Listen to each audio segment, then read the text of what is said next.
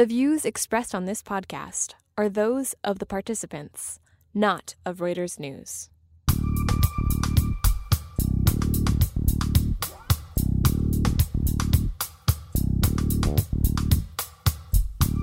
Goldman Sachs steps in another political mess, this time in Venezuela. And the woes afflicting Fox News reveal a new class of activists, advertisers. These are the issues we'll be tackling later in this week's Views Room, a weekly conversation among Breaking Views columnists about the ups and downs of the world of finance. I'm Jennifer Saba, and my colleague and co-host is, as always, Anthony Curry. Welcome, Anthony. Hello. So the big news this week, though, is President Donald Trump's decision about the Paris Accord on climate change. As we sit in front of our mics, he looks set to take the United States out of the December 2015 agreement. That sounds like it should be a big blow to attempts to reduce the causes of global warming. And past efforts, such as the 1997 Kyoto Protocol and the 2009 Copenhagen Climate Change Conference, ran into similar problems. This time around, though, Anthony, you argue that the exit may be anticlimactic. Hardy har har. Ho, ho, ho. So why is that? Well, I mean, there are several reasons. Firstly, unlike, say, your regular treaty that countries sign amongst themselves, this is an accord. It's not as if one country pulling out is going to destroy the treaty. Right? So we don't have that issue. Secondly, we're in a very different position to where we were several years ago in terms of what other countries are thinking and doing. China, for example, is now, I think, the biggest polluter on the planet. It and America could never come to agreement on what to do about battling climate change, even when there were more amenable leaders in charge than Donald Trump. And it wasn't really until 2015 that then President Obama and the Chinese sat down and actually came up with an agreement. And China is still in the agreement. China is sticking in the agreement. In fact, China is taking more of a leading role. Its president back in Davos World Economic Forum meeting, in his speech, talked a great deal about globalization, including the need to tackle the problems of climate change. And that's the thing. China has absolutely no choice in this. It's basically a kind of a where America was 40, 50 years ago before founding the Environmental Protection Agency. It's got 67% of its groundwater is undrinkable. Its air quality is awful, and it knows it needs to do that. Now, what China can do that America as a federal government can't is basically impose this on everyone. Right. So the U.S. government can't do that, but there are other things that are at play here where, Trump saying, okay, listen, we don't want to be a part of this group anymore. That doesn't really mean that everything's going to come to a halt. No, absolutely not. So America's political system works quite well here in this particular instance that, okay, the federal government can pull out, but the effect of that isn't that large. Yes, I mean, look, we've already seen issues out there anyway. Trump has already basically tried to gut the EPA. It hasn't got there yet. There's still most of the funding is still in the proposed budget this year. But, he wants to roll back the Clean Air and Clean Water Acts, which are founded on legal arguments, basically. But there's not a great deal that the federal government can do beyond that. If you look down through the political stack, as it were, you've got cities and states and other regions of the U.S. basically committing to battling climate change. California, which would basically be one of the top, 8 or 10 economies in the world, is going so far ahead with this. It basically said they'll ignore anything that comes from the federal government if it contravenes what it thinks is the right thing to do on climate change. Cities like New York have said, look, we're going to cut our greenhouse gas emissions by 80%, I think New York's doing, by 2050. States are doing similar things. This will include financing. New York State has a green bank that does a fair bit of financing.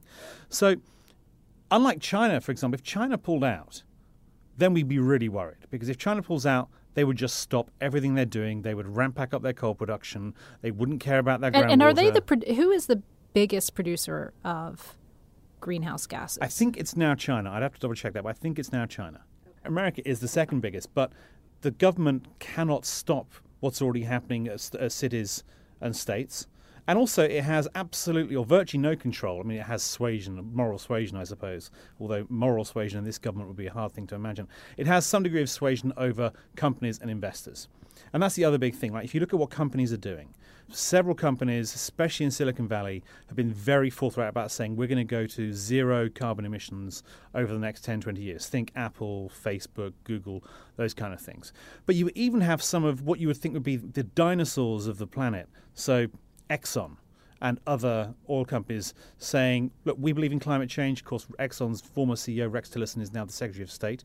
But its current CEO actually wrote a letter to Trump recently saying, you must keep us in the Paris Accords.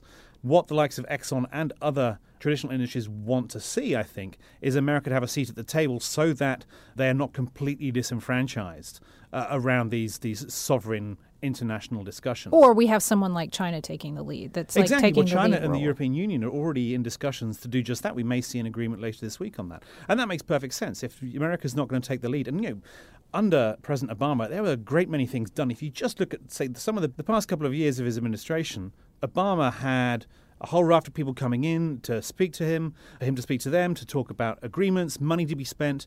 Trump barely even blinked when World Water Day came, and he came up with a vague and pointless statement on Earth Day. So the difference is huge. But if you're Exxon, the amusing thing about Exxon is that the CEO sends a letter to Trump saying, please, let's stay in the Paris Agreement. On the other hand, the company is fighting a shareholder proposal to give yet more information on climate change to investors. In fact, investors just voted earlier, 62%, in favor of getting more information on climate change. So it's a bit weird. So it makes you think that Exxon maybe it's really more about having a seat at the table than really pushing an agenda. The United States wasn't the only country to pull out of this accord. So 195 countries signed the accord, right? There are 2 countries already that aren't in it, and that is Nicaragua and Syria. So welcome to that particular club. I'm sure it's going to help make America great again. So, look, countries can do what they want, and also they can devolve. It is up to states, up to sub-states, cities, regions to do what they want. There is, despite what Trump has said in the past and what he may say again when he decides to pull out, if he does, there is no penalty for not conforming to the goals of the Paris Climate Accord, which is to bring the temperature rise since the Industrial Revolution or keep the temperature rise since the Industrial Revolution in the 18th century to less than 1.5 degrees Celsius. Right, so at the moment, the Paris Climate Accords will probably get us to temperatures going up by 2.7 degrees Celsius. So we're not there yet anyway. And also, basically, America's cities and states will be the backstopping all of this. It's not just them or companies. Investors are taking a bigger and bigger role. Witness the Exxon vote this week. But also, you've got plenty of investors who have committed in some form or other, some of them very heavily, some of them sort of, passively, to do a lot more to make sure that companies know that they care about climate change. There are various lobby groups out there. One of the main ones is CDP, which represents investors with, I think now more than 100 trillion of assets, who want more disclosures on water risks, carbon risks, all this kind of thing. So there is a huge amount of money out there that wants to make sure that companies adhere to what needs to be done. And also, what investors are worried about and what financiers are worried about is that where their money comes from, which at the end of the day is people like you and me investing our money, that money is gradually going from the baby boomers to the millennials and younger generations who want to see more done. That's why you've got a lot of banks setting up various climate change initiatives, looking at coming up with climate change-friendly investment guidelines, that kind of thing. So it's not just governments, it's not just regional governments, it's companies and investors as well. Okay, to boil this down, it's yet another bad business decision made by Trump. Yeah, well, he's made many of them, right? This one is yet again a great example of where he's not really following the money. He's worried about, he says, the coal industry. Even though Gary Cohn, one of his economic advisors, said last week that basically the jobs probably aren't coming back. But the coal industry has about 140,000 jobs. Renewable energy has 2 to 3 times that amount, just in direct comparison to that. If you include transportation, cars, everything working around trying to get an alternative energy future up there, you could, under some circumstances, say 3 million jobs are dependent on new sources of energy. I think that's a stretch, but nonetheless, coal isn't going anywhere fast. And even one of Trump's other policies, which is to open up more natural gas and oil and fracking sites, that has a direct impact on the price of natural gas, which is already very low. And that price, with more supply coming through, will probably drop, which means it's even harder for coal to make money. So his whole way of thinking this through is pretty daft. The one thing he does have in his favour, I think, is his plan for spending $1 trillion in infrastructure, with $200 million from the US government, and the rest coming from private. That's nowhere near enough. We're looking at, trillions of dollars is needed in this country and abroad to improve infrastructure, whether it's energy, whether it's water, whether it's sustainable agriculture. But, $1 trillion helps, and some of that's going to go to projects that arguably you could say is done for climate change. Aha. All right. Well, thank you for that, Anthony. Pleasure.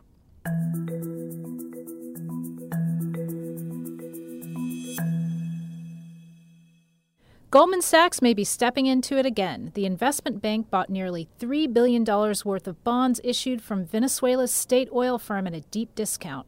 Here to discuss why this could likely blow up in their faces is Breaking Views Associate Editor Tom Berkeley. Welcome, Tom.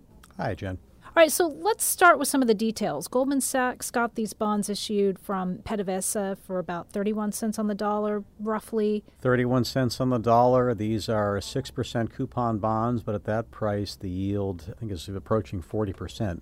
So pretty juicy returns. So good returns. But so far, the deal has raised a lot of issues and some protests. Let's take a step back here. What exactly is going on, and why is this kind of like weird territory for Goldman to be in? Well, first, you've got this whole deteriorating political and economic situation in Venezuela. Right, but things are really bad there right now. Really bad. People can't get food. There's shortages of food. There have been riots. There's been met with a lot of violence by the police and paramilitary authorities. Nearly 60 people have died in the past 2 months, and this has been going in cycles now for several years.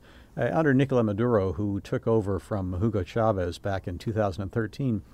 He's just doubled down in this sort of strongman, authoritarian, socialist policies.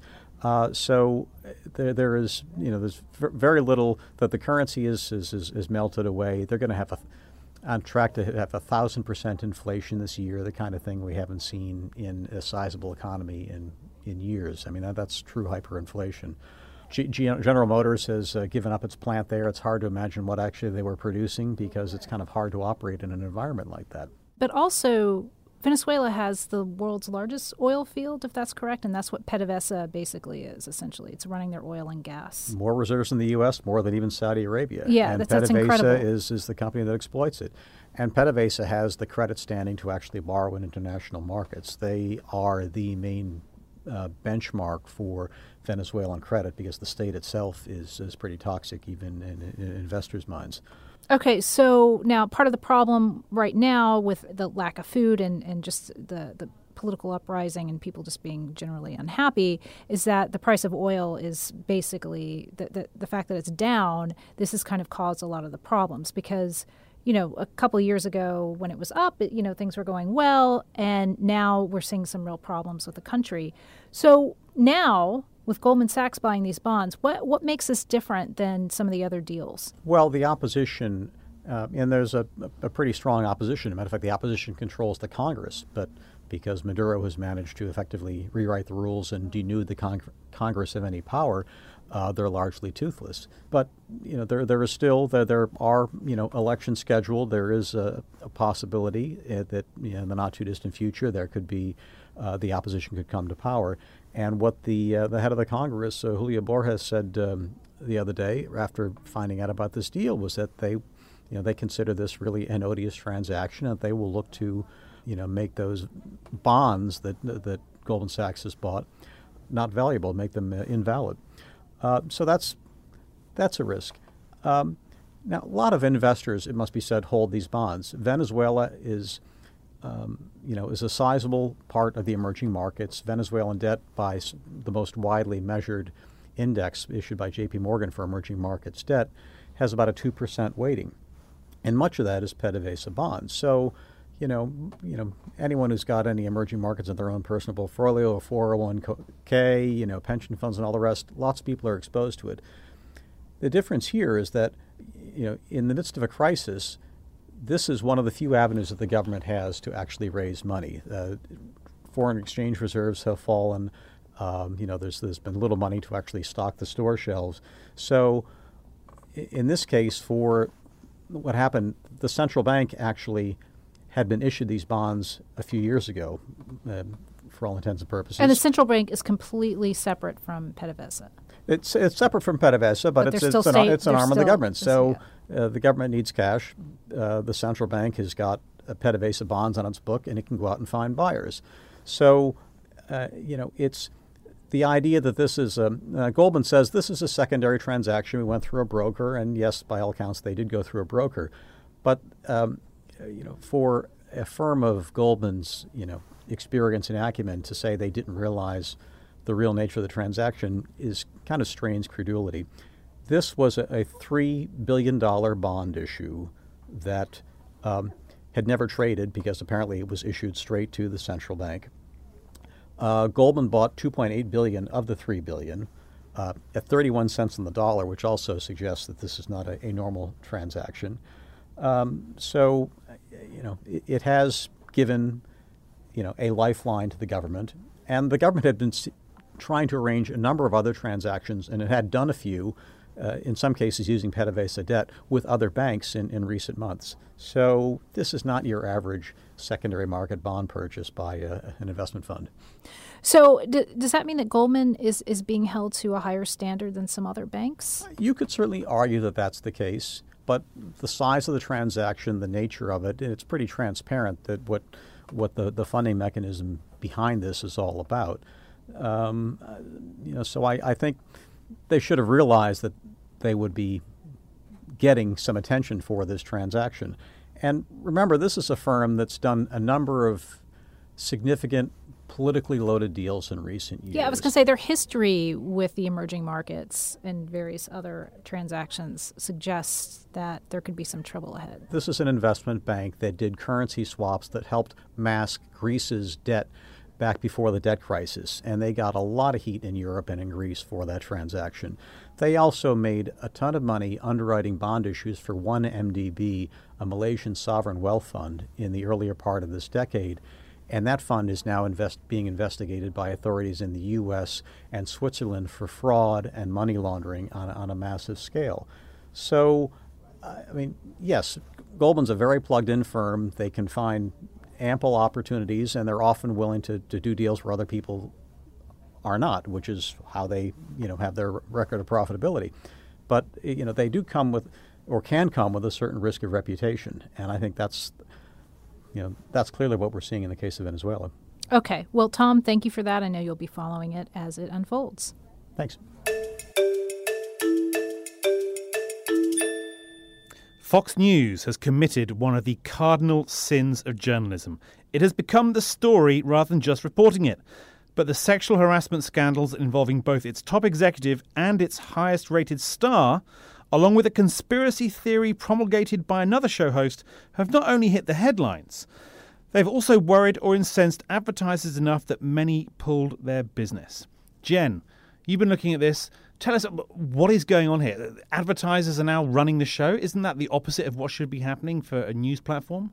Yeah, so basically you're right. So we have two things happening here. One is that Fox News is a complete mess. Ever since Roger Ailes, who was the chairman and architect of the network news channel, he was basically accused of allowing sexual harassment. He was accused of it, like just having an environment and flourishing, allowing this stuff to happen. He was booted. And committing it himself. Allegedly. So he was booted back in the summer. He has since passed away. And there's been a fallout. So basically, Bill O'Reilly, he has been accused of sexual harassment, and a bunch of advertisers, at least 50, and some big names, including like Mercedes, decided that they were going to boycott his show. And all of a sudden, Bill O'Reilly got the boot. So Bill O'Reilly has been, regardless of what you think of his agenda, has been one of the biggest success stories in U.S. television news over the past few decades. Sure. Right? So he was one of the founding hosts of Fox News. Like, he's been with the channel forever. His ratings were always, reaching tons of people, at least 3 million people. Mm-hmm.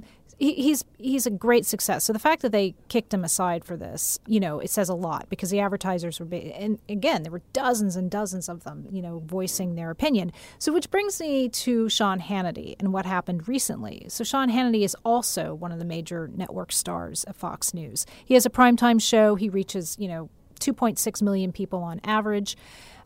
So he's propagating this conspiracy theory about the death of a Democratic National Committee member.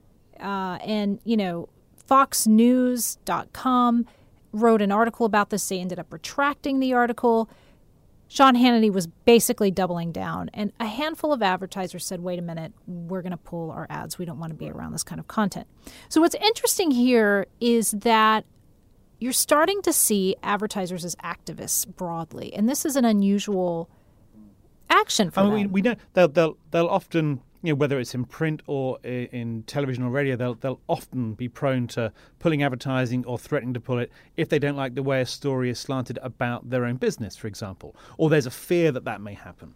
But actually, to take on what seems to be more of a social cause here. But now we've got big cases involving three of the biggest people in the business, which have set advertisers off on a tear to try and change things. Right, and it's not just Fox News. Let's step back. This happened with Google a couple months ago when advertisers found out in the UK that their ads were running next to questionable content on YouTube. They were really upset. There was a huge boycott. Havas, which is one of the largest advertising firms in the world, they decided not to advertise in the UK with YouTube, and a lot of other companies followed. So it's not just Fox that they're targeting. It's basically they're standing back and saying, wait a minute, we can make some sort of difference here. And this is unusual because we have seen other situations like this in the past.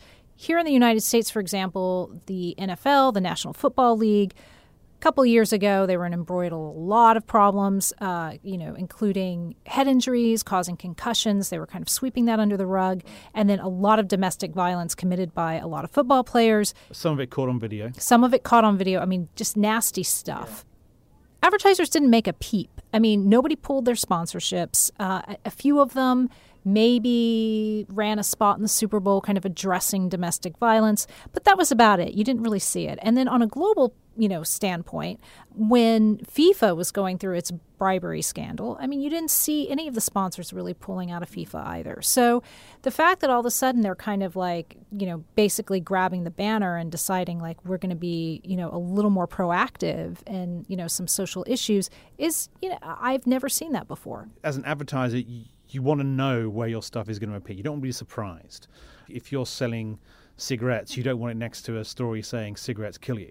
So that doesn't surprise me as much, but more that the idea of going after, and this is almost like single issues here that have nothing to do with the company's business. Well, yeah, and so there's that. But there are also some other subtle things happening here. One is that social media has made it much easier for consumers to kind of, register their dislike, and they can tie products up into this very easily. So I think sexual harassment, it's a no-brainer. Like, you just want to kind of steer clear of that.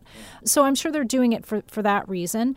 Also, Fox News is starting to see some ratings decline. So they're probably, could be an easier decision. Right. And with Google is dominant in digital advertising, and this makes a lot of advertisers nervous. So, there are other forces at play here, but, still the fact that they're even doing this is unusual. You think it has much further to run? I mean, could you see them taking on a broader role, or are we just seeing that this is like almost at the edges there, sort of pushing out a little bit? Well, I mean, it's interesting because, like, philosophically, I think we've seen a lot more of this since basically the election of Donald Trump. Yeah. You're seeing corporations kind of stepping up into this role. I mean, not just advertisers, but, you're kind of seeing them taking a stand on, immigration and things that typically companies and brands keep at arm's length. Well, they also took a stand on the transsexual bathroom issue in North Carolina. Right, that's correct. A year or so ago. And was it Indiana that came up with the